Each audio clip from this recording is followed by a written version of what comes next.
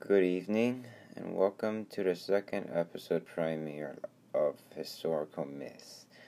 Today's movie, to which that will be criticizing some of the historical inaccuracies that's very subtle, but yet it's still there as that counts as a mistake that is displayed, is the movie called Dunkirk, being released in 2017 by the director of Christopher Nolan.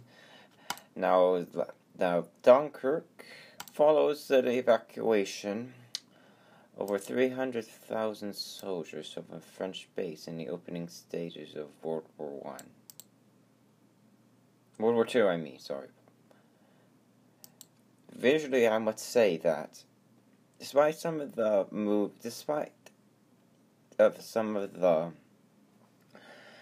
historical inaccuracies of it, it is virtually a masterpiece. I would say that it is like one of the most unique war films to take. And for the most part, the movie really sticks kind of religiously to the facts, like taking from inspiration from actual wartime photos to frame the action. Like even that weird-looking sailboat at the end was actually there.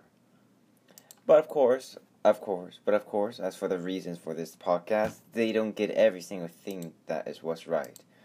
Now, here are the things that Dunkirk lied about these historical events. For the first one is the Nazi nose cones.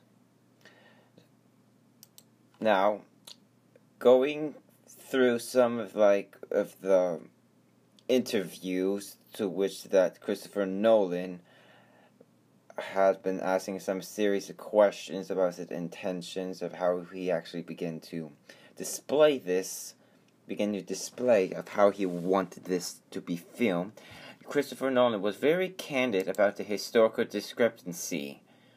In the movie, German planes that Tom Hardy's character flies has their nose cones painted yellow. Now, that was something that actually did in World War II, but that wasn't until about a month after Dunkirk. The reason that he did this, as this is actually one of the questions that the interviewers had, was that he wanted to adopt the color scheme for the planes in the movie. It was a very simple matter. It was a simple matter of identity. Like during the dogfights, which that we see, like some, I must say, very, very good footage, the yellow identifies the planes as a German at a glance, making it very easy to the audience to keep up with the action without actually trying to figure out who was at the whole time. And then we have one of the most very subtle mistakes that are actually in there, with a French destroyer that has been used and to be converted to look like a French World War II destroyer in the 1940s. But there was an actually decommissioned destroyer of the French Navy in the 1960s. There's like some of the subtle appearances that many people with that not much knowledge for being competent with naval ships in World War II can really tell the difference if it's in sea. But for the very experienced ones, that mistakes is treacherous. The French destroyer that was pictured was called the Mallory Bernice, or just destroyer's model 627. It was named by the famous French admiral Jean-Armand de Malabry de Bries. Now, Christopher Nolan was very clear about this historical alteration, but he had to make it for the film. He used a French destroyer instead of a British destroyer, which that the British destroyer that was the most significant one was actually HMS Britomart. It was from the served in Second World War, as it was somehow accidentally sunk in a friendly fire accident. For someone extremely knowledgeable, they will see the differences.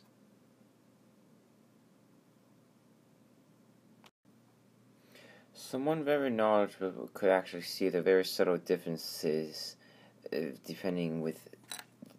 could see the very subtle differences that that it was not that the destroyer they used was not an actual British destroyer, because if you actually use the actual pictures from the actual pictures that were taken, you can see that in comparing to the boat that they used in the movie, that is a much larger boat, and it's a much larger boat.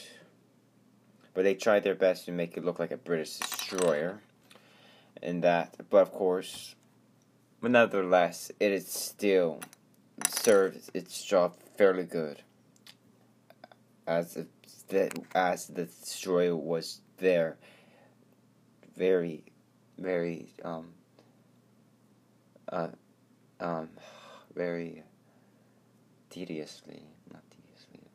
very frantically trying to get as much people loaded onto the boat before being fired upon some of the Germans' planes.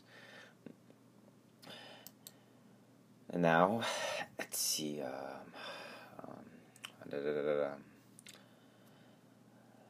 Besides being a dude that's only a hardcore history buff will ever notice, the most important takeaway is that Christopher Nolan actually filmed it on a real destroyer instead of falling back on a CGI. I would take this as an actually smokestacker on another battleship, like, some other movie that has been released called, Battleship, because, like USS Iowa battleship being used in some alien warship kind of crap.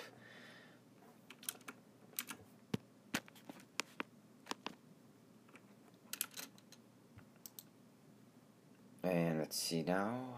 And then the next mistake was about the Ferris fuel tank. Now, when we first meet Tom Carey's character Ferrier, we can see him that he's in the air. But now, when we listen to him speaking, the movie announces that his story lasts around an hour. It's a very intense story arc, and we are right here in cockpit with him when the pressure is in there starts to run low. He starts with 50 gallons. He has to pop his reserve tank by the time he reaches Dunkirk. But that's a problem. The main fighter that was used by the Royal Air Force at Dunkirk was the Supermarine Spitfire Mk1, which that I do, by the way, do say that they did not actually use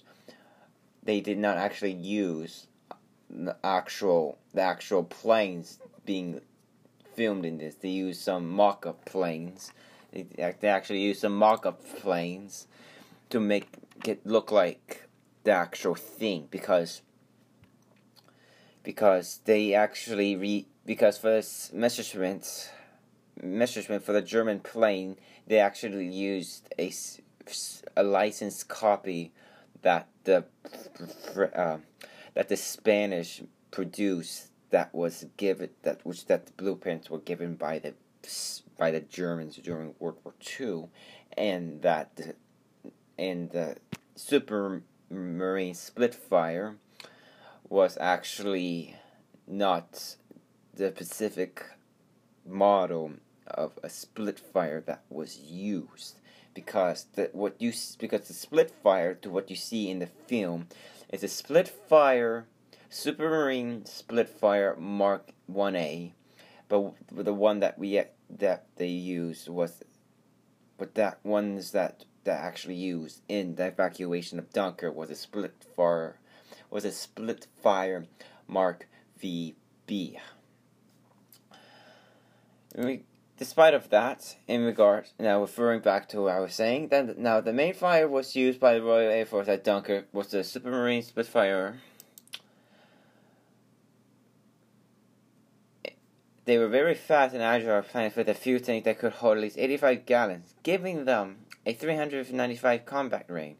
In contrast, it was an evacuation route that the ships used to cross the English Channel, as it was around about 55 miles.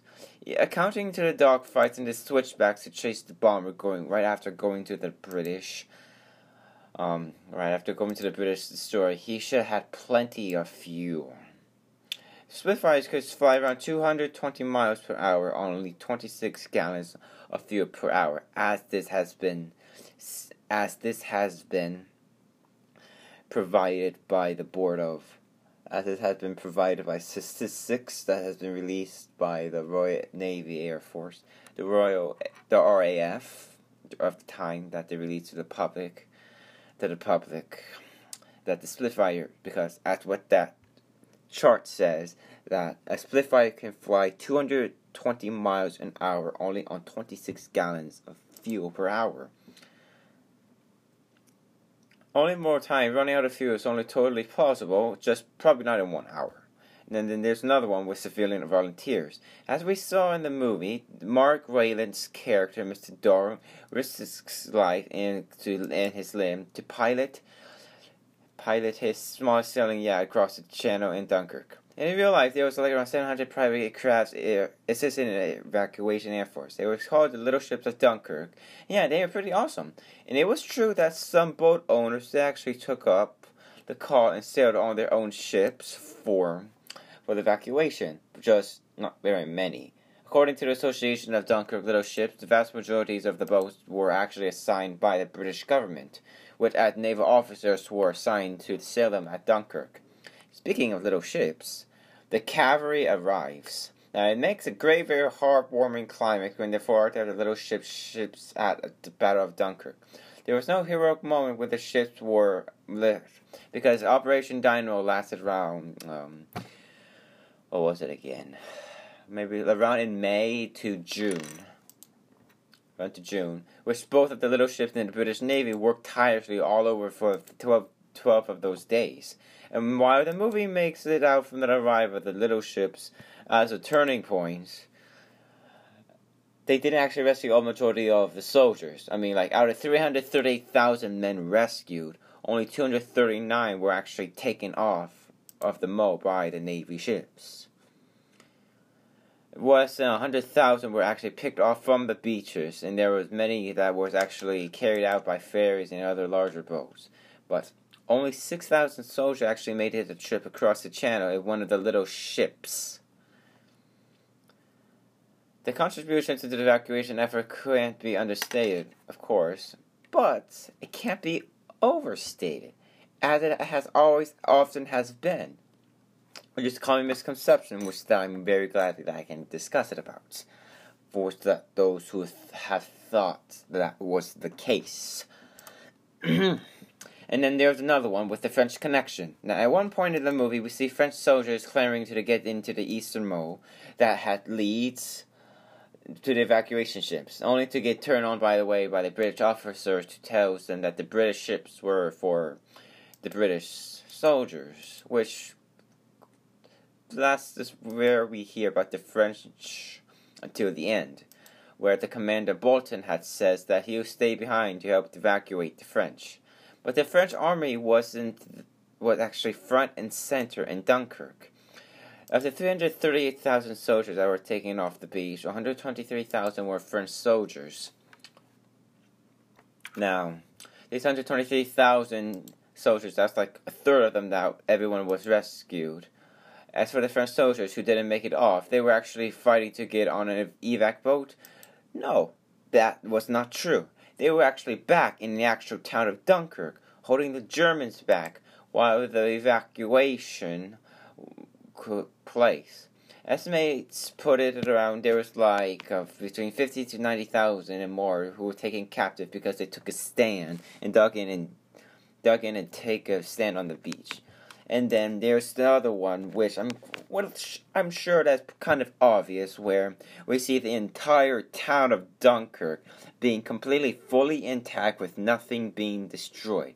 Because, in the majority of the Christopher Nolan's Dunkirk takes place on the beach and at the sea, and mostly on the air. The trifecta of the Nolan tie that makes up to the narrative of the film.